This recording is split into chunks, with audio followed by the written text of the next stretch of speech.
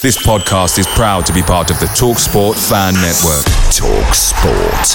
Powered by fans. The TalkSport Fan Network is proudly supported by McDelivery, bringing you the food you love. McDelivery brings a top-tier lineup of food right to your door. No matter the result, you'll always be winning with McDelivery. Order now on the McDonald's app and you'll get rewards points delivered too. So that ordering today means some tasty rewards for tomorrow. Only via app at participating restaurants. 18 plus. Rewards registration required. Points only on menu items. Delivery fee and terms apply. See mcdonalds.com. The TalkSport Fan Network is proudly teaming up with Free for Mental Health Awareness Week this year. As football fans, we often pride ourselves on knowing everything, from which substitution can turn the game around to the quickest route home to beat the crowds. However, when it comes to discussing feelings with our friends, we might not always feel as confident. That's why we're here to equip you with the right tools so you can reach out to those who can help. If your mates are struggling, let them know that the Samaritans are free to call on 116 123. That's 116 123. They are there to listen without judgment or pressure, 24/7, 365 days of the year. Let's all take a moment to talk more than football.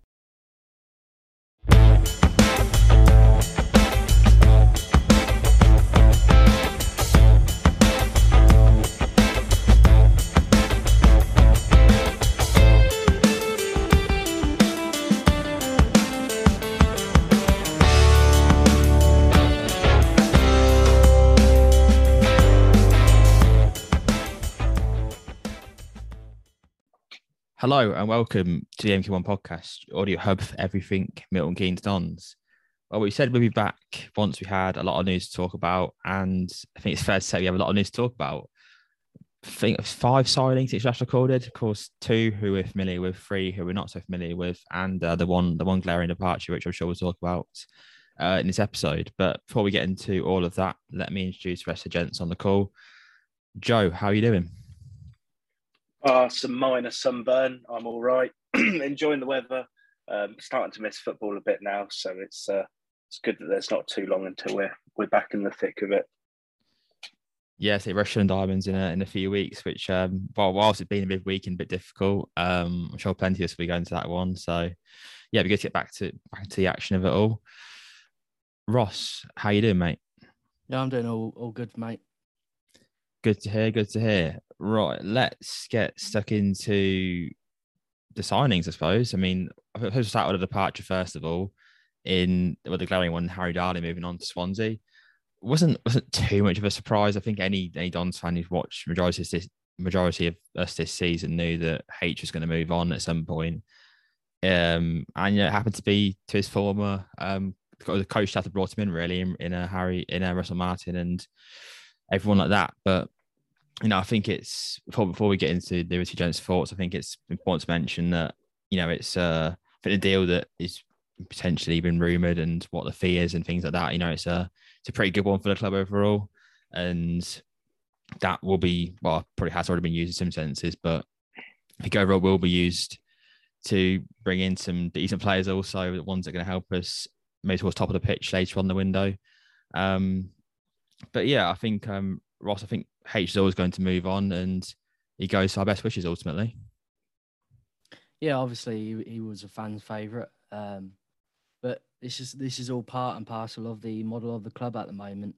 We obviously get young, high potential players in, and we offload them. And obviously, fortunately, it's Harry Darling this time, and I think the impact he had last year, there was no really for myself, there wasn't an element of surprise to me.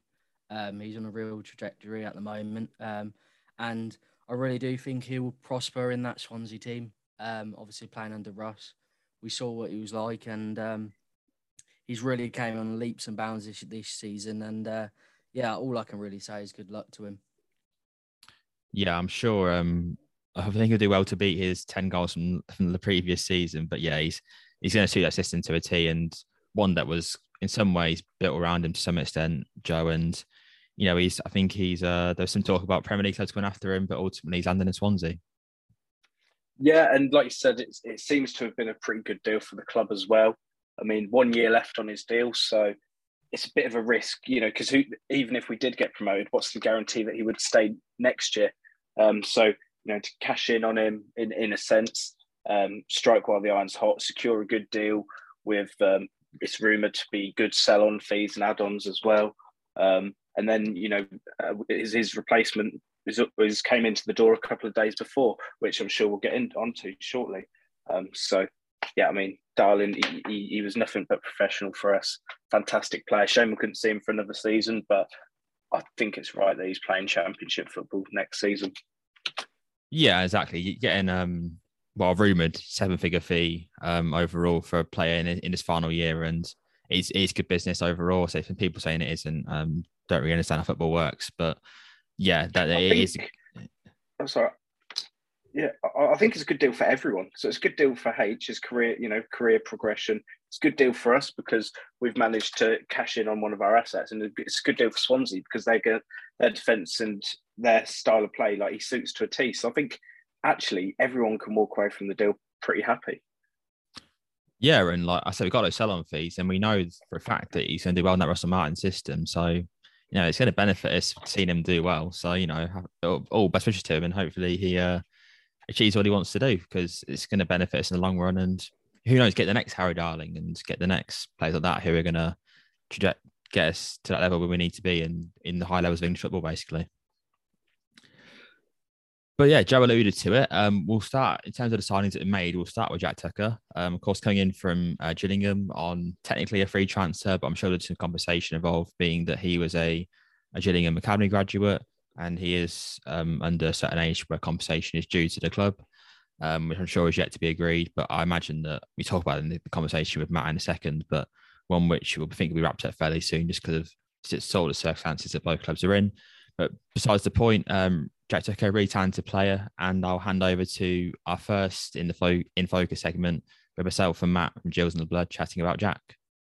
Welcome back to the In Focus series, where we take a look at MK Dons' latest signings into the club. And this next one is quite an exciting one. Jack Tucker has come in from Gillingham, a 20-year-old centre-back. And we've got one of the best people to chat about Gillingham, if not the best person to chat about Gillingham, onto the podcast once again, Matt from Gills and the Blood. So, Matt, how you doing? You're too kind. Thank you very much. Appreciate that. Yeah, I'm very well, obviously. Waiting for stuff to happen. Like I think fans of every club are, aren't they? Looking out for signings and that person that's going to potentially win us the league, because we all sit here believing at this time of year, don't we? But it's no surprise really that Jack Tucker was going to move on. I think that was quite clear come the end of the season that he was going to be moving on to pastures new. He's had been here for 15 years. Joined when he was 7, and obviously 22 now. So he's moved on to MK Dons. I think probably 2 days ago when you got in touch with me about him, it wasn't guaranteed that he'd come in and be an automatic starter, but obviously there's potentially a gap that's opened up at the heart of your defence now with the news that Harry Darling's moved on to Swansea to team up with his former boss Russell Martin. So it'd be interesting to see where Jack plays. I think an MK Dons fan tweeted me last night and said, whereabouts in a back three could he feature? I said, well, predominantly he's played from the sides. He's never been the middle centre half. We didn't play it a lot under Steve Evans, granted, but obviously for the 20 games that Neil Harris was in charge, effectively, Jack played either left-hand or right-hand side of the three, because I think he liked playing with a particular wing-back in Robbie McKenzie, so he'd stay the side that Robbie McKenzie was featuring, which was interesting, but I'm sure he'd be just as comfortable in the middle, because obviously you've got Dean Lewington to be the left-sided centre-back, I'd imagine, and Warren O'Hora will be the right-hand-sided one, and you're not going to want to move everyone around just to accommodate one player. But I think the big question mark over Jack will be whether he can play out from the back. I have no doubt that he will. I think he's a good footballer. He's played centre midfield for us a few times last season when injuries came in. I'm not saying he's Andrea Pirlo, don't get me wrong, and he's not going to start whizzing 70-yard diags everywhere, but he's comfortable enough with both feet. He's decent enough with it. And you play a completely different game to what we play, where we just hit a front man really early, and he was instructed to do that. But I'm sure if he gets the correct coaching and he plays with, no disrespect to us, better players, then he'll improve. And he's still a really good age, isn't he? Yeah. I suppose main question with regards to Jack's first full season starting games and his second full season starting games is that, do you think he ultimately he benefited playing with sort of a better setup around him at the time, and therefore him, whilst he'd have a few good performances standing out last season, he ultimately would be better in a setup like MK where there's really talented players around him and he's not one of those standout individuals where he has to step up and really contribute 10 times more than maybe he should do in a typical game? Time will tell. Ultimately, yeah, I guess so. I imagine that'd be the proof in the pudding, won't it? You could probably ask me this question Christmas time or next April, May, and I'll be able to answer it properly. But I'd say it's effectively 3 full seasons he's had, to be honest. He came in the September of 2019, which was Steve Evans' first season in charge, came on at right back in a game, I think, and we drew 1-1 at Bristol Rovers. And then he got in the side at centre half, played alongside Max Amar, which is an interesting one because unfortunately Max has now been relegated in back-to-back seasons. But that first season under Steve Evans, they were the centre-back pair and they were very, very good together. Yeah. So Jack's comfortable playing in a pair as well. Obviously, that's not going to happen at Stadium MK unless there's a real raft of injuries or suspensions. Jack's standards dropped 21-22. He's probably big enough to admit that there were some errors in games that cost us goals. Rotherham, final day of the season, he needs to just boot it into touch, and he tries to turn and come back inside and gets caught, and it ends up being the final nail in the relegation coffin. But Jack Tucker's not the reason we got relegated, to counter that as well. Yeah. Sunderland, away, 96th minute, got caught under a cross, allowed Nathan Broadhead to get on the blind side. But for me, he could have got helped by his right back on that occasion, because his right back can see right across that back line and could shout Jack and say, look, you just got to drop a yard and then the problem doesn't come. We can also say that we could have defended that ball better and not allowed the cross to come in the 96th minute. So I think the other one that was being spoken about on Twitter over the last couple of days was Morecambe away, where he got spammed by John Abika. But he's 22. And I get that people say he's played 137 games, that is quite a lot, but he is still a kid, he's still learning, he's still improving. He's probably still developing in terms of his body. He'll still be filling out, I think. I can't see how Jack Tucker won't be a relative success at MK Dons. Come back to your point, you said, will he be better with better players around him? Of course, that happens for anyone. He's going to be coached a completely different way, so it'd be interesting to see how he adapts to that. But then it comes back to the age thing. And the saying, you can't treat an old dog new tricks. He's still a puppy in terms of being a centre-back. He's got 10, 15 years, I think, in the modern game to potentially keep playing because of the fitness levels and everything around the game now. Yeah, I'd be very surprised if he doesn't turn out to be a bargain. Yes. Yeah, and I think going back to that season just briefly also, there was a lot of pressure on Jack last season, I feel. As you mentioned, the previous season, there was high expectations of where he finished and certain elements happened. And, ultimately, as you said, he's a 22-year-old, 21-year-old at the start of the season, being at the heart of that defence and having to really take it by its scruff its neck, really, and get it going. And whilst Harry Darling did that for us in some senses, he did have the wise head of Dean Livingstone to the left of him and the calm, composed head of Warren O'Hora to the right of him. So there were some senses where he had that freedom to score 10 plus goals this season and not have to worry too much about how he played defensively, because he knew he had the structure in front of him and to the side of him to really take that risk. And I think it's fair to say Jack didn't have that at Gillingham in some senses. And that's why his defensive stats are so good. And maybe his passing stats, which I think we'll get on to, aren't particularly the greatest, especially in the short form of passing. I think long passing he's been quite good at, but definitely short form is one of the ones he needs to improve at. But I think overall, when you see he played every minute last season, he started 11 clean sheets in a Gillingham team, which, struggled. And then you look at 10 bookings. I think we're used to seeing David Seaman picking up bookings, but I'm assuming that was mostly game management situations and things like that. But yeah, he's a very intriguing player. And I think ultimately one of his key strengths, I'm sure you're going to mention it anyway, Matt, in terms of defensively, he's probably one of the best defenders in the division on his day. And I think the stats prove that. I think he's got the potential to be one of the best defenders in the division. I'm not going to sit here and say that you're getting the finished article, not by any stretch. And again, Yeah. I think Jack would be big enough to admit that. When he's at it, he's very, very good. But there are these lapses in concentration. And I think, to come back to the thing about being able to play out from the back and play a possession-based game, I think Jack wanted to do that. There were times in games where, I might be way off the mark, but I think he was finding some things of the game too easy. I'm not saying the fact that we was in a relegation battle, he's not finding that easy, because no defender likes to play in games when you're constantly under pressure, and every time you edit or clear it, it keeps coming back. I just think there were facets of his game where he's very comfortable on the ball, but then he might think, oh, I'll take a chance. And then you get caught out, and then people get on your back, social media, that type of thing. So again, I can't see how he's going to struggle in an MK Don setup.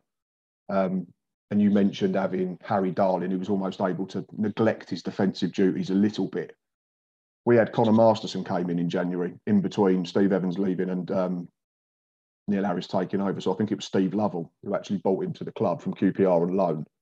And I said a few times it was great in that back three that Connor Masterson was able to step out and step into midfield. And then obviously if you're clever enough with your fullbacks, they drop, your centre-halves drop in together, become compact. And then that centre-back almost becomes an extra midfielder, and you can play through the lines a bit differently to the way that we were playing, which was to hit for Dane Oliver. So it might be that Jack naturally organically improves by doing that, especially if he's that centre-back, because you're saying now that he might be the one that goes and plays in the middle. Yeah. So he might be the one that steps out. And like I say, I think his range of passing is adequate for this level. But again, it'll get better in a system that plays that way all the time. We've seen him play holding midfield as part of a two or as the base of a diamond a few times. And I'm not saying that's his long-term career. It could well be, don't get me wrong. In a few years, we've seen centre-backs develop and push on further up the pitch. But he'd certainly be someone who I think could be able to step out of defence and join in with the midfield players. Yeah, and I think that's the one thing that, we are comparing Darling to Tucker. Mm-hmm. That one element is where we haven't really seen that much of Jack yet. But I feel that, as you mentioned, there's definitely potential to have that there, and it's more giving them the opportunity to do that. And I think also because he has got that defensive knack that I think Darling's a good defender, but I don't think he had to really defend, to be honest. I feel like he could just be that row midfielder who could literally just run up the pitch and score a goal. Whereas I feel this season, Jack, I think, might take a little time to adjust to not having that defensive ability when needed to. And he might just need to just boot it up to the winger or whoever striker got up front next season, which I don't know yet. But I do feel that, as you mentioned, it's going to be hard for him to fail in some senses, because I think the coaching staff and the team around him is so good already that I think he'd struggle to not progress on. But I suppose it's just a sense of, what is his actual ceiling in this team, and can he potentially fight off, say if no centre-back comes in, can he fight him off and actually start? But I'm sure he can, based off, championship teams are after him. I think Reading were very close to signing him. The only reason they didn't was because of some financial restrictions they got currently. So I think in some senses we are fortunate to have Jack in this club right now. And I think he's a great defender, and there's potential to be so much more. And hopefully the coaching team can coach it into him, essentially. I think the other thing with Jack is what you've got to think about now is if this had been 18 months ago, coming off the back of a season where we finished 10th, or the second season where we finished 10th, you'd have had to pay a fee because it'd still been under contract. Yeah. I think there were whispers we turned down nearly $1 million, I think it was. That might be way off the mark a couple of Januaries ago. But now it's either going to be sorted out amongst the clubs, hopefully, because then it means we get money quicker as well, or it's going to go to a tribunal. But we're not going to get as much as we'd have got if he was under contract. Sure. Then I think there comes less pressure. If this was Jack Tucker coming into a football club and everyone's like, oh, he's £1 million centre-half or he's a £750,000 centre-half, then suddenly he's got to hit the ground running. Whereas now, I don't know what the fee would be. There was people comparing him to John Egan on Twitter over the weekend and said, I think we got 500,000 for him or thereabouts. So I don't think it'll be that high, personally. I don't think it'll be that high either, because because of the fact that he's coming off the back of a season where he's been relegated, and that no footballer wants that on his CV. So we're probably looking at 200, 400k maybe? 350, I'd say 250 to 350,000. Yeah, sounds about right. Less pressure on that than there was, like I say, if it was upwards of towards $1 million. So we'll be able to settle in, hopefully go a little bit under the radar. Confident that once he's in the side, you MK Dons fans will all enjoy watching him. He's got the potential to be a very good footballer. Yeah, there are mistakes in him. I think as a raw talent, I think he's actually better than Harry Darling. I generally do. I think to play that role he actually needs to play. I think he's got the more natural ability and mental ability to play that role better than Darling. It's just about, can he actually achieve what he's got in the locker? And the hope is that he can here and progress on his actual passing. And if he needs to do that progressive running, because I think long passing is brilliant, short passing definitely needs some work. And maybe that's because stats wise, didn't really need to at Gillingham, but it's so that's the thing. You say stats need work, but he's not been instructed to play short at Gillingham. Yeah, of course. Yeah. He's only, and if he's doing it, he's going 10 yards square to his centre half, or he's going 10 yards back to his keeper, or 10 yards out wide to a wing back. So it's not the most tenuous or strenuous of tasks for any type of professional footballer with any type of ability. But I can't see why he can't progress. Yeah, there's so much potential there. Whether he's good enough to go Premier League, like people were talking about a couple of years ago, remains to be seen. There's still elements that he definitely has to work on. Like I say, that'd be one of be just making sure that he stays switched on at key times and doesn't take risks that he doesn't need to take.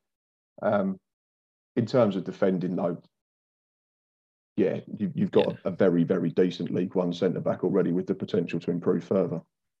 And he doesn't miss a lot of game time. 87 minutes per game was his average over 137 appearances with us. So I'm not sure. I don't think he's ever been sent off. Can't recall a red card.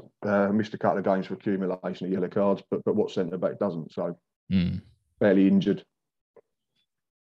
Yeah, nice and reliable. What you want from a centre back, really? Yeah, exactly. Yeah, if you want, this is the thing, isn't it? And the game's changed. I mean, when I talk, I'm a bit older than you. When I was growing up, you just wanted your centre back to kick people, tackle, win headers, and clear it. Whereas now the game's evolved, and I get that, and you have to be able to do more. But in terms of having the base there's plenty to work with. Yeah, thank you very much for the insight into Jack Tucker-Mattis. Brilliant to have you back onto the podcast. I appreciate it, because unfortunately I won't be on during the season. Yeah, it's a real shame, but hopefully you bounce straight back up. I'm sure Fingers once crossed. it's all sorted, I'm sure you'll have a good chance of doing that, especially in League Two, because you don't want to be hanging around League Two, that's for sure. No, and I think we've got, blow smoke up his arse, I think we've probably got the best manager in the division. So yeah, but before you go, let everyone know where they can find all of your great work. We're on @JillsInTheBlood on Twitter. YouTube channel is the same name. Go and check out our pinned tweet. We are doing a giveaway because I'm reaching the grand old age of 40 on the 3rd of July. And I've said that if I can get to 2,000 subscribers on that date, I will buy a fan of any football club, not just Gillingham, a shirt from their club shop for the new season. So go and check us out. Go and subscribe. Yeah, I need League Two fans, so this is probably the best platform to do it on, unfortunately. But yeah, we're also on Instagram as well, Jills in the Blood TV. Go and check us out. If you don't like football, don't follow it because you'll hate it. But yeah, that's the three main platforms: Instagram, Twitter, and YouTube. Yeah, so make sure you follow Matt on all of those. And yeah, you might be getting yourself a new Dons Castore kit for the season, which of course everyone's really excited about. So yeah, thank you once again for coming on, Matt, and no worries all the rest of the season. Thank you, mate, and you. Take care. So, gents, Jack Tucker, what are your thoughts? Obviously, initially there was always a chance that he's going to be the Harry Darling replacement. He is the Harry Darling replacement. Joe, what are your thoughts on him overall? Yeah, I think, I think he's definitely not the finished article, of course, but I think there's definitely definitely potential there. I think we saw as well with Harry Darling. Harry Darling was playing in a team, a Cambridge team, where he was averaging something like 10, 15 passes a game, and then in his first game at MK he goes and gets 99 passes, I think it was. So I think different players and different systems, they can be different essentially. And Jack Tucker himself in his interview said how he does think of himself as being someone that's good with the ball at his feet and wants to play with the ball at his feet. And it's one thing I like about it as well, it was someone that we were in for in January, but couldn't get done. And so it's not as if we're just ripping up the rule book. We it's someone we know about, it's someone we're definitely still wanting to go after. I mean, we saw Jamie coming. If in January we got a player from a team that's right down the bottom of the table, you could be forgiven for thinking, "Go, well, he's not really helped them out that much, has he?" But actually, when different players and different teams, they really can look different, essentially. So yeah, solid signing. I doubt he's going to be on millions, and I doubt that the fee's going to be huge either. So yeah, really just nice, simple business. It's almost akin to when Richard Keogh left, Darling slotted straight in. Now Darling's left. Let's hope Tucker can make a similar impact. Yeah, most definitely. And I think out of all the signs I made so far, technically 5. I think this is one of the ones where, as Matt said, really, it's hard to see him not do well. I know we shouldn't really be thinking that far ahead in terms of how his session plan is, but when you see the talents that Tucker has shown, Ross, it's hard to see him not fitting in straight away to this Don side. Well, yeah, we obviously Joe just alluded to it in the sense of obviously he's quite a positive when he's on the ball, and I think with this obviously current system, it's all about taking risks, and obviously it's a high risk, high reward scenario, and if Tucker can obviously implement that into his game, it's just going to be positive when he's playing alongside Woz and others. So Woz was in a similar situation last year. Obviously, we questioned. I think it was his first season in men's football, I believe, and he adapted it. He had a wobbly start, and then he eased himself in, and now he's one of the most consistent players within the squad. So I'm seeing Jack Tucker. He's young. He's similar to what Darling obviously were. So it'd be interesting to see how he produces in this system. And as you say, he's shone on the Paul Gill side, and I believe he was a player of the season for this year, for last, sorry. Yeah, he had a brilliant 2021 season. I think he was one of the shining lights in that team. And of course, I mean, obviously it seems an obvious point to make, but I think he will perform better with better players around him. And, I think he found it difficult last year to try and having to step up to a team that was ultimately pretty crap, to be honest. So, yeah, I think he'll do well in the heart of that defence and really benefit off the 2 defenders beside him in terms of Louis and Woz, who can really help him get through certain situations. And, yeah, hopefully he beds in well. But we'll move on to 2 more players who we're a bit more familiar with in Ethan Robson, Josh McEachran. Of course, with Josh, he's decided to stay at the football club after his contract's about to expire, but he signed on for what we assume is another year, could be longer. But with the age of Josh, you'd imagine it's 1 year. And of course, Ethan Robson also joined back from the club. Of course, he went back to Blackpool for the second half of the season, albeit by his side, he wanted to stay, but other factors played into that. So he's now joined back on a free from Blackpool. So, gents, we'll start with the guy who's stayed at the club, Josh.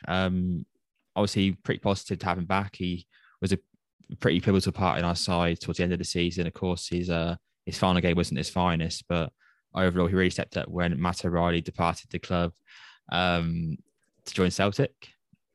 So, Ross, it must be pretty pleasing to get Josh back in the team, back in that midfield where we need numbers at the moment, really.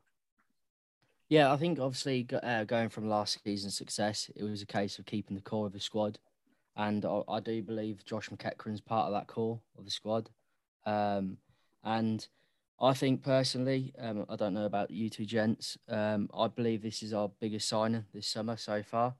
I personally believe once Josh McEachran gets on the pitch and he's on the pitch, there's not many stopping him doing what he does. He's really a big part or cog of this squad.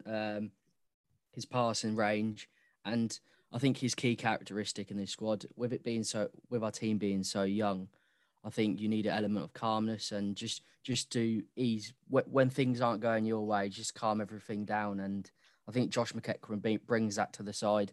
And I think there's maturity to his game, if you want to say that. And I think it's definitely a signing which was massively underrated. Yeah, it's an interesting point, actually. Obviously, his experience is invaluable because I think he literally was last season the second most experienced player in the squad besides Lewington. So, but yeah, Joe, what do you reckon? Biggest signing of the summer so far, Josh McEachran? I was just as Ross said that. I was just thinking, do you know what? Actually, yeah. I mean, Tucker could be. It's different, but difference between what they could be in a few years' time, and just in terms of how important they are now. And McEachran as well. He said in his, I can't remember whether it was Manning's interview or when he had his interview about his contract, but he was saying how he didn't even have a pre-season.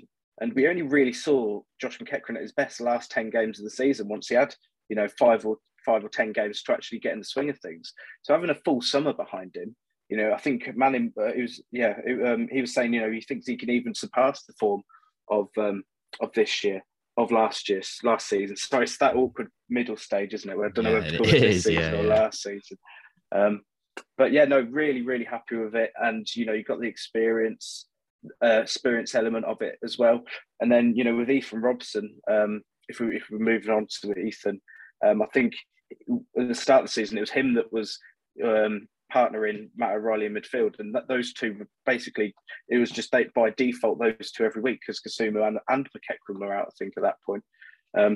And yeah, Ethan Robson, I think him and Josh McEachran must share the same dentist. Blimey, it was almost blinded watching the interviews. But yeah, he's just a nice bloke as well. Like he's a good player, but he came down from Blackpool for the awards evening, and he was saying he really wanted the deal to get done, and obviously he stayed at the club he was contracted at, and he couldn't do much about it. But the fact that he was it was done so early, it just shows he didn't want to mess around. He knew what he wanted, and just to have people around that genuinely want to be there is something that's really, really quite good and invaluable. And by all accounts, he made just as big of an impact off the pitch as he did on the pitch. And also, he's 25, so he's coming into the sort of the peak ages of his career. And so I think, again, he's not necessarily old, but he's sort of that mid-range player that maybe we've lacked in recent years. We've had quite a few that are maybe over 30, when you look at Sermon, Jerome, Lewington, but we've not really had many sort of like the Mo Easter age or the Ethan Robson age. So yeah, no, really big fan of him coming back. And it almost doesn't feel like a new signing, but it is, which is good. It's just building on last season. Yeah, it's quite invaluable actually having people who want to play for the club. I think it's such a thing that you can't really put. Well, it isn't. It's invaluable, as I said. And I think this time, he got into the squad via injuries, really. But I think this time, with of course Matty Smith there already doing really good things for Wales at the moment. Of course, Josh coming back, who you'd like to think will be starting week in, week out, really based on his performance last season. He doesn't have to compete for his place, Ross, and the fact that he still wants to come here and really fight for it and fight for the club is a massive positive thing, really. Oh, it's huge, and I think it's without obviously throwing shade at him. I don't think he's one of those where he's man of the match each week, but he does the basic principles or fundamentals of the game so well, and I think sometimes you take that for advantage. Especially the dirty side of the game. I know obviously Kasumu when he's on the pitch does it all the time. But I think some teams in this league, you can have all these high profile players, but if they don't do the other side of the game, it's obviously come later on in the season, you're going to be exposed for it. And I think just obviously highlighting obviously his previous loan spell, you can see his whole demeanour of his positive. He's happy here, and it just shows on the pitch. And I think if you've got a happy footballer, it's a hard thing to have in the change rooms a lot of the time. And yeah, I'm really excited to see him back on the field for sure. Yeah, we're definitely looking forward to seeing him play, I'm sure, throughout pre-season and going into the opening weekend on the 30th of July. I suppose we'll move on to the other two signings that we haven't spoken about yet, who are both new players to us. One much more new than the other in Matt Dennis, and a player who has been signed from Norwich City permanently, who was at Southend last season. Fair to say, this was actually the first signing of the window. It happened a few weeks ago now, so speaking about it now is a bit strange. But yeah, I think it's fair to say that this is the sign that we need the most sort of expertise on. And fortunately for you guys, we got that through the views of Sam, who's a good friend of mine and also a Southend fan. So I spoke to Sam regarding a bit about Matt Dennis and what his thoughts are on it all. So I'll let you take it away on that point. Welcome back to our In Focus series. We'll be focusing on all of MK Dons transfer signings. Of course, we had a first ever transfer signing this week in the form of Matt Dennis from Norwich City. A permanent move. He was at Southend United last season, and I thought who better than to get Sam Goody, a Southend United fan, to come onto the podcast and chat everything about Matt. So, Sam, how you doing? I'm not too bad. How are you? Yeah, all right. So it's been a nice weekend so far. Obviously, couldn't do it now, but look forward to chatting about Matt basically. Yeah. Thanks for having me on. I'm looking forward to it. Yeah, thank you for coming on. Obviously, Matt was I'll speak to you about off recording, Sam, and Matt was a name that I don't think anyone really has heard before or even mentioned in terms of the transfer rumours going around. Of course, he was at Southend last season on loan from Norwich. In a very overview perspective, tell us a bit about Matt and how you see him as a player. So we brought him in. I remember seeing him on trial right at the start of the season under Phil Brown, and kind of thought he was just one of those trialists who'd crop up and you wouldn't really hear from him again. Ended up coming in and kind of played a few games at the start under Brown and then just disappeared for a while. I've got his stats up, and there's a period, kind of 6 odd league games around October where he wasn't in the squad at all. A lot of stuff happened behind the scenes. Brown went, new coaching staff comes in. And I think it was really more kind of a bit of luck that around Christmas time, he came on in a cup game with about 20 minutes left, scored a really good goal. And interestingly, it was the only goal I think he scored that wasn't on the highlight video against Dorking Wanderers. It's worth having a look at because it's a really great goal. Kind of scored that. And then in the week leading up to our next league game, our main striker was I think he was ill, and it gave Dennis the chance to start a game on Boxing Day, which he then scored in. And then when you look at his league stats, he went on a run from Boxing Day to kind of mid-February where he was just scoring every single week and kind of really began to turn heads. And, just every week it seemed like he'd pop up with the goal. And then kind of just tailed off towards the end of the season, which left just a lot of us wondering kind of what player is he? Is he that one that we saw in that 6-week spell where he was absolutely on fire? Or is he kind of just a real flash in the pan, which kind of made this move, I thought, quite an interesting one to see. Yeah, I think the overall consensus from not only us Dons fans, but really every sort of main EFL account that referred to this news, because was surprised. I said, as you mentioned, Samuel, he saw his sort of form one part of the season and actually tailed off a bit, and people were kind of that strikes question marks, red flags, etc. But yeah, I mean, in terms of position, obviously position was one of the key questions that came up. I think for me personally, watching how I've watched this Dons team this past season, I do see him more of a winger. And obviously you can tell me if I'm wrong, but I've seen the majority of the time when he was at Southend, he was on the wing in some senses. Of course, he played games up front, but it was kind of a mix. So from your perspective, is he a winger or a striker, basically, what I'm asking you? It's one of those interesting ones. I think mainly I'd refer to kind of when I refer to his style of play position, I'd look at that spell where he was scoring goals, because that's kind of the sample you want to take forward. And we were playing 3-4-3, so wing backs. And then he was playing as one of what you would call the wingers in the three up front, with a big man up top and then kind of two wingers feeding off him. But I wouldn't really say he was playing up front, and I wouldn't really say he was playing wing either. It was like, okay, he wasn't like wide, like kind of like hug the touchline wide. Because if you watch the highlight video, as I've mentioned previously, all the goals you'll see in the league games are him being in the box, snapping up goals. I think there's 2 in one game against Barnet where the keeper like threw 2 to him basically from 10 yards out, and he's just finishing. And like so many of his goals are right place, right time. If I was putting him into a box, it would be more winger than striker. He certainly struggled a bit more. We had a shift to 3-5-2 kind of at the start of that kind of more down spell for him when we lost our biggest striker because of injury. And he kind of drifted out a little bit more. So I'd say he was most effective kind of out wide, but he wasn't what I would call an out and out winger. Like I said, like hug the touchline, kind of going in between fullback and outside centre back is probably where he mostly did his work. But if I was kind of going for one over the other, I'd say winger more than striker. That's interesting. So he was more of like an inside forward in some senses.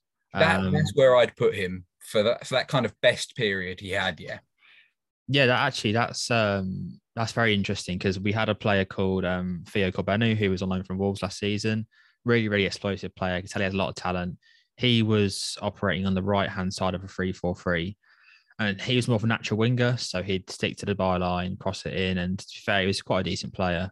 So maybe, I think when you refer to Matt like that way, maybe he's a kind of replacement for Theo in some senses, but he's more of a direct replacement. So when I say direct, I mean getting into the box and having shots rather than crossing it in. So that's an interesting point from there. Would you say he operates more of a free roam role then rather than a direct position based off what you were saying? Yeah, we never kind of really had a set formation last year. We had the kind of first part of the season under Brown where he played right wing back for a while. Now, I know he was a right wing back coming through, but we kind of signed him as forward. I mean, to be honest, I wouldn't listen to anything Phil Brown does and take it based on that second spell with us. But then it moved about a bit. And, I brought up his page on Transfer Market and you can see the position that it says he's playing, he's moving all about. I certainly think the most effective was not really kind of putting him into a position, more feeding off of a striker, making runs through. And from all the positions we've discussed, inside forward would make the most sense to me. But it's not something that I could easily kind of put a tag on. Of course. So I think free roam kind of really does make the most sense to me there. Yeah, I think Michael fell over there. I think the theme of this Dons team is really versatility. I think that has been for a little while now. So I think Matt, as you mentioned, kind of screams that in some sense with the positions that he has played for you guys.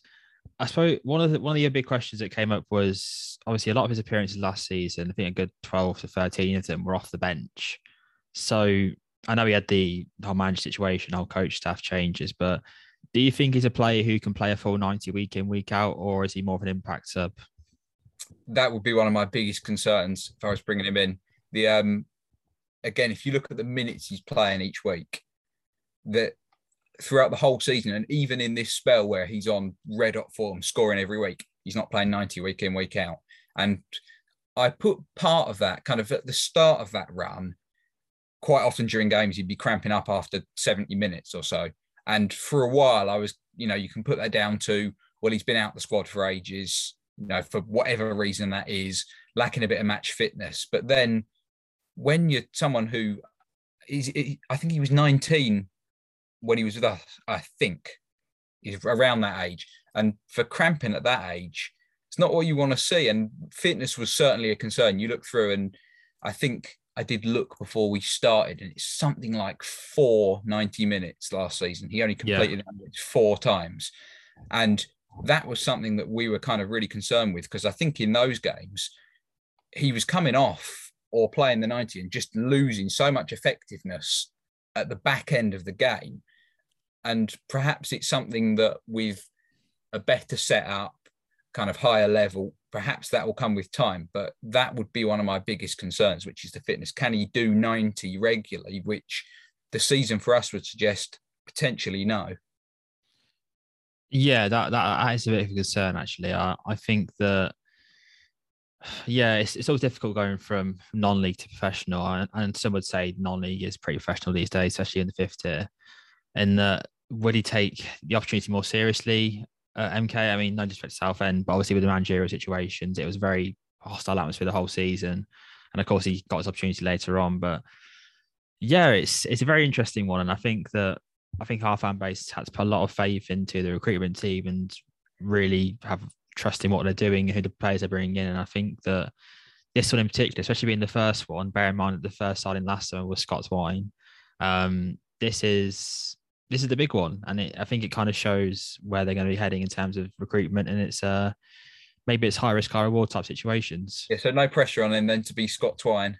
Exactly. Yeah, exactly. He's done all right, hasn't he? Not too bad at all. A question came in from Joey does a podcast, myself and Ross and Rob Lewis also on socials, was that what area, you mentioned a few areas, but what one area of Matt's game do you think needs the most improvement and why?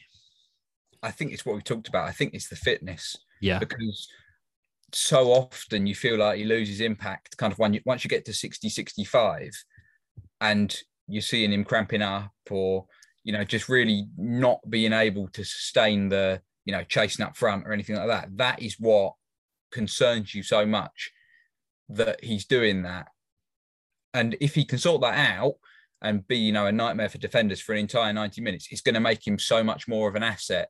But when you look at him and you think he's a, first half or 60 minutes player, can you rely on that?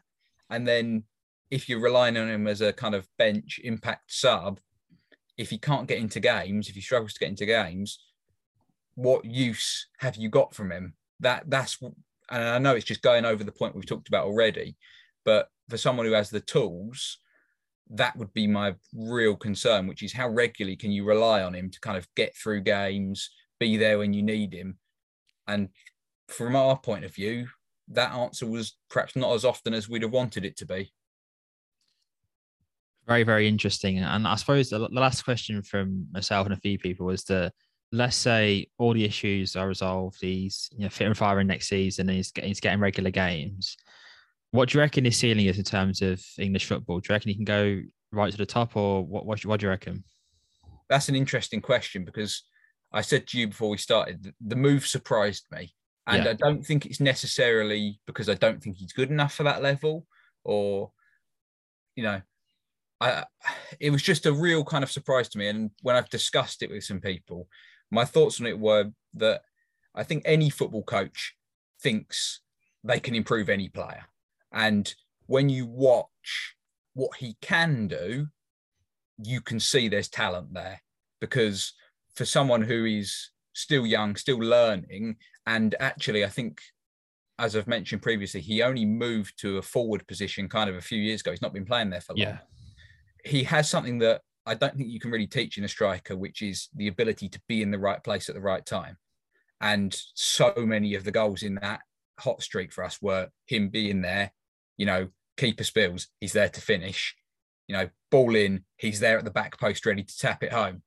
And if he can bring that forward, I mean, he is very quick.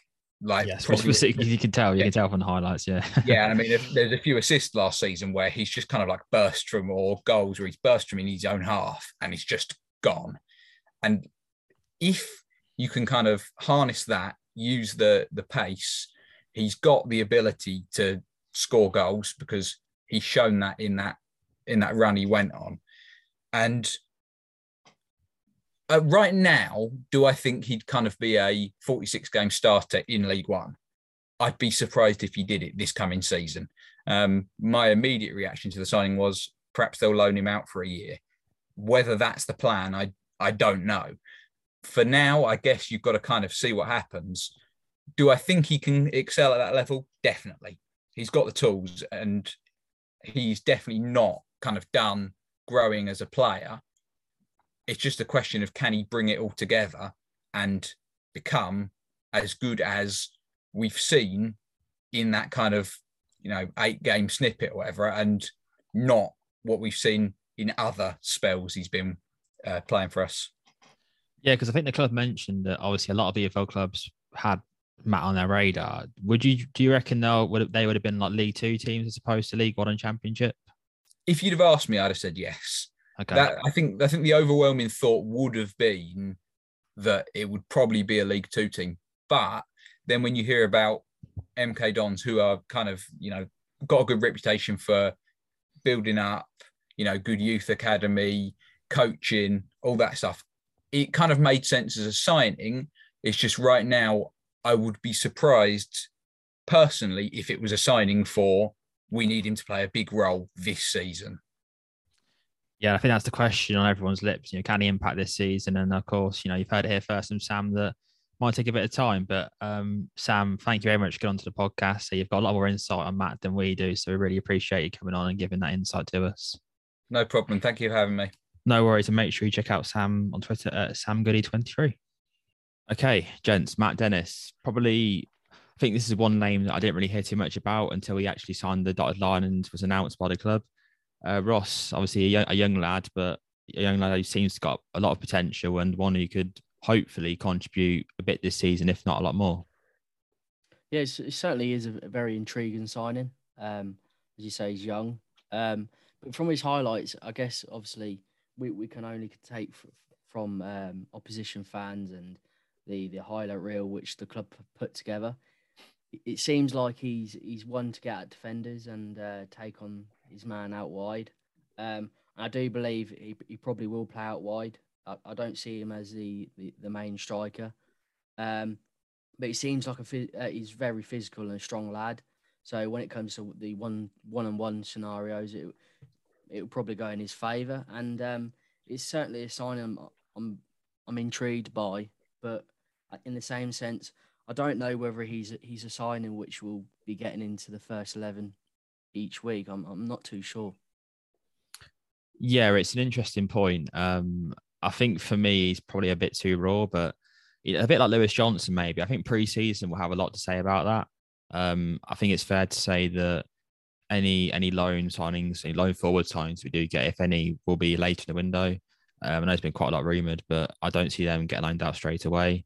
And I think maybe other players need to leave for other players to come in terms of that forward area. So, we're looking at a situation where we're going to have to rely on these young lads like Dennis, probably Johnson, and even Nathan Holland, the new lads who's just come in, we'll talk about in a bit, to contribute early on and get those games under the belt. So, Joe, I think pre-season, well, it's always important, but I feel this pre-season, especially for a player like Matt, is quite an important one, really. Probably the biggest ever, really, in some senses. Yeah, I think this signing, when I thought this signing, I thought straight away, this is the sort of signing that Peterborough would make, that our fans have been begging for us to make for years. A non-league striker.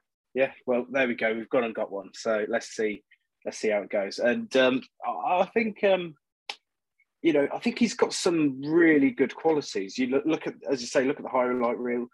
Sometimes he just appears. I think your friend we just had on, he was saying about how he's got the knack of being in the right place, and that's something you don't really teach. Add to that some amazing physical attributes. Like I think there was one-on-one on the highlight reel where it was almost like Chuck's, where he just kicked the ball and the guys are like, yeah, no chance of keeping up with him. And those sort of things you can't just teach. And I think he's played in the middle and he can play off one of the wings as well. And it'll be, depending on what system we go into the season. And, he can be quite a versatile, definitely make an impact later on in games, which, I think he's going to be that Charlie Brown sort of player for the first season at least.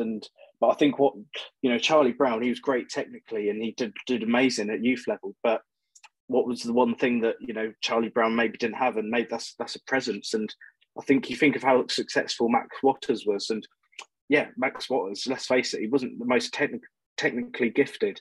And sometimes, his passes or his touches might not quite be there.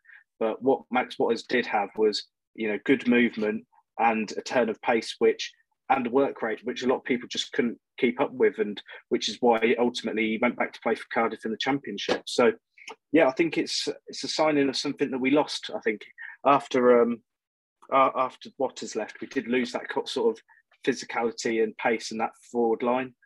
So, yeah, really exciting to see what he can do. But I'm not expecting 20 goals this year from him.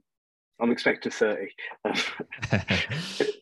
Yeah. The signs are quite good, and definitely one that I think we're going to have to be patient with, but certainly has some of the tools to be successful.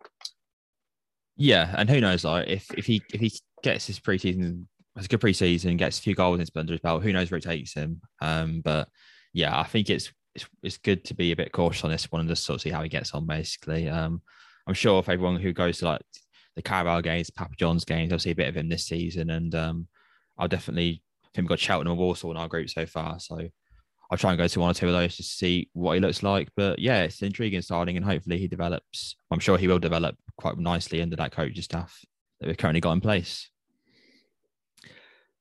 Finally, Nathan Holland signed today, which is a really, really exciting signing. A guy who I've liked for years, really. He plays left wing. He's been at several clubs, but Oxford's been the most recent one. I think got 10 goal contributions last season for Oxford in the league, but I think he was top 6 in the league for like goal ending sequences for 16 in total for the season. So, whilst he got those 10 goal contributions for Oxford, he could have had a lot more and probably should have had a lot more in terms of stat wise. So I think that shows the impact that he does have on the pitch. And as Joe said, he's a younger lad, but he kind of falls in that Ethan Robson range of age, where it's not a incredibly young lad like Matt Dennis, but it's also not a more aging player or a more experienced player like Josh McEachran potentially is. So yeah, really exciting player, plays his head up, which is what you want really from a winger. And I suppose it's a position in left wing, which it's looking like it's going to become more vacant by each day, to be honest. But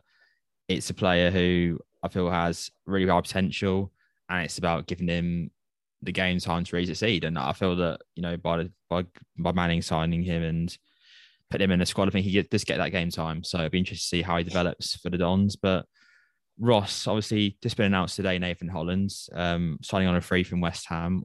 What were your immediate thoughts when you saw that this morning?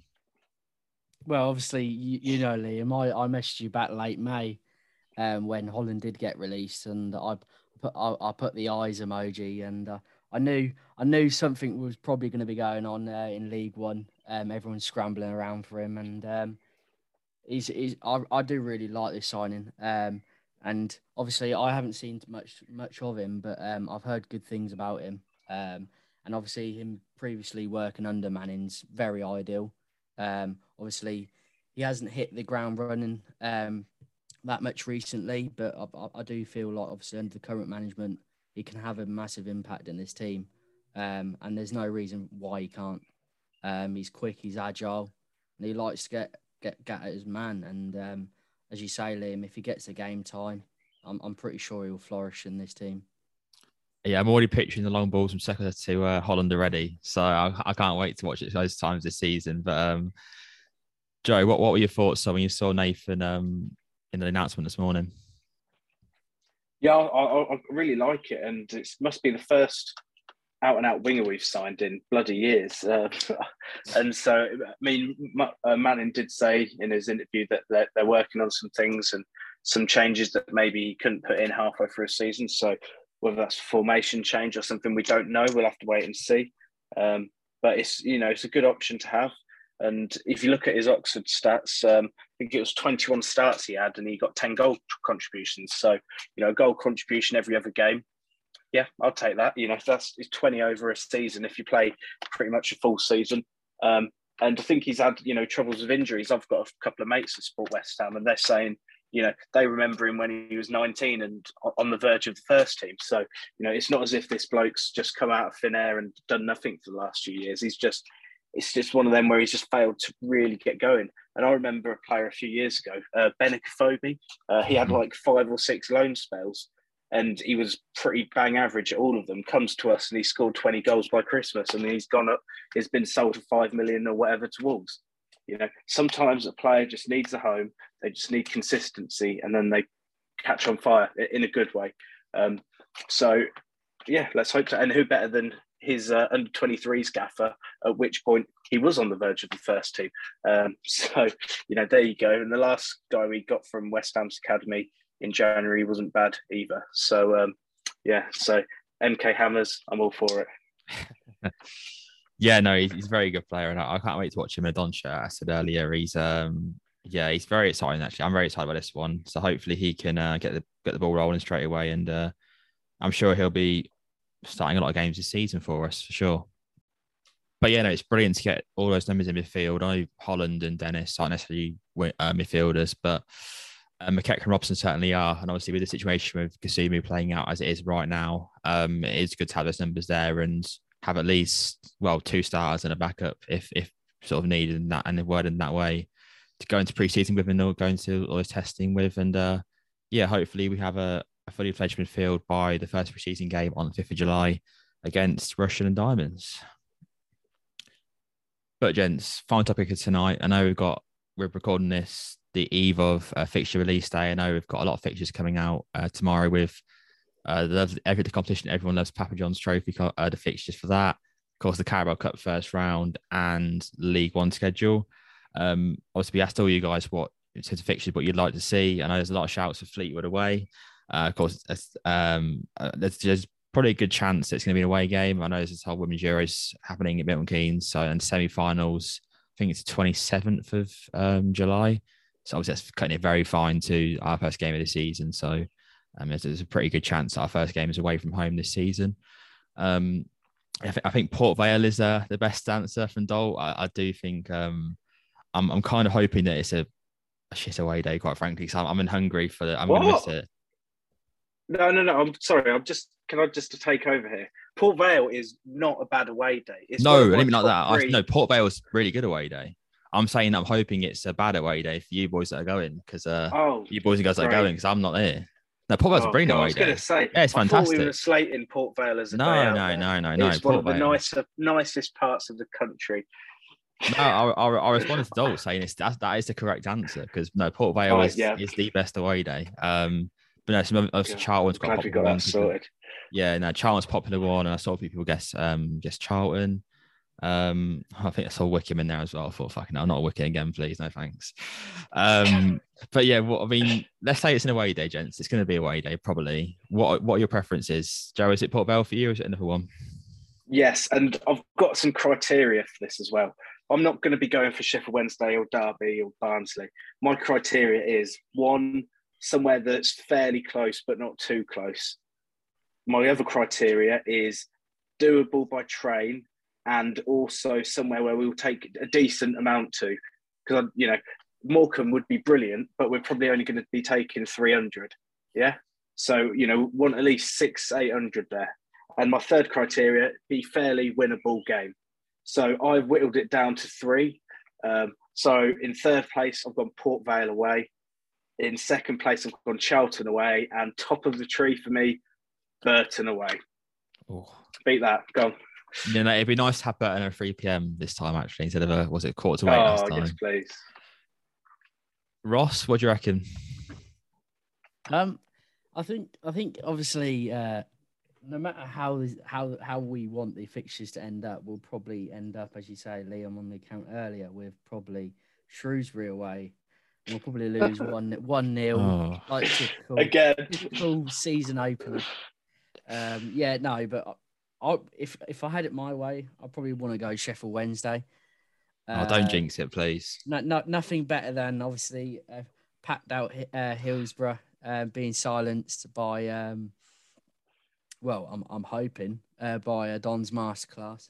But yeah, I wouldn't mind Barnsley either. But obviously, if Joe wants a close local one, well, for trains wise, I guess if Derby are still up, I wouldn't mind that either. No one fancies them to me then. Yeah. You want the big ones, and I've got my criteria laid out very clearly. Different priorities. Yeah, I was quite surprised you got them answers to Plymouth away. But Exeter. I mean, see, I want Exeter to be a Saturday because I've not actually been. There's only 3 grounds I've not done in the league, so Exeter's not all right. Not Forest Green. I think. What is there any teams you guys don't want? Not for me, Wickham and Plymouth. Cheltenham, it's a bit of a meh. Yeah, Cheltenham, not great. It's all right. It's all right, but it's not one which will get me excited. And Bolton away as well. I can't be doing that again.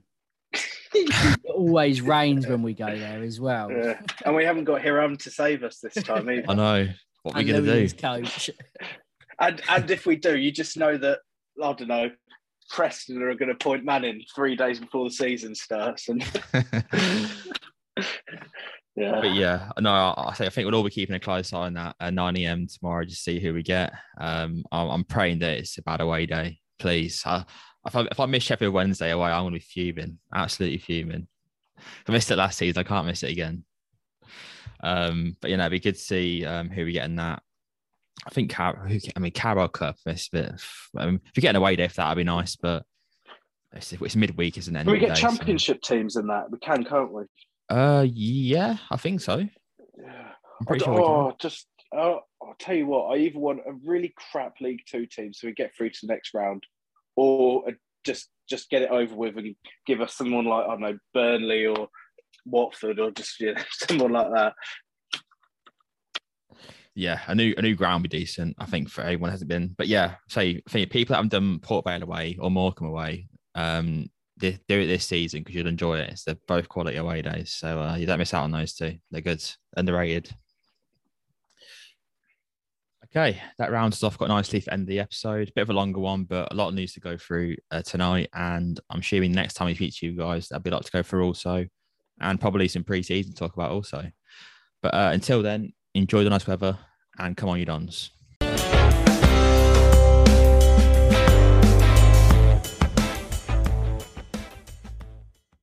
The TalkSport Fan Network is proudly teaming up with Free for Mental Health Awareness Week this year. As football fans, we often pride ourselves on knowing everything, from which substitution can turn the game around to the quickest route home to beat the crowds. However, when it comes to discussing feelings with our friends, we might not always feel as confident. That's why we're here to equip you with the right tools so you can reach out to those who can help. If your mates are struggling, let them know that the Samaritans are free to call on 116 123. That's 116 123. They are there to listen without judgment or pressure, 24/7, 365 days of the year. Let's all take a moment to talk more than football. Away days are great, but there's nothing quite like playing at home. The same goes for McDonald's. Maximise your home ground advantage with McDelivery. Order now on the McDonald's app. At participating restaurants, 18 plus, serving times, delivery fee and terms apply. See mcdonalds.com. This podcast is proud to be part of the TalkSport Fan Network. TalkSport. Powered by fans.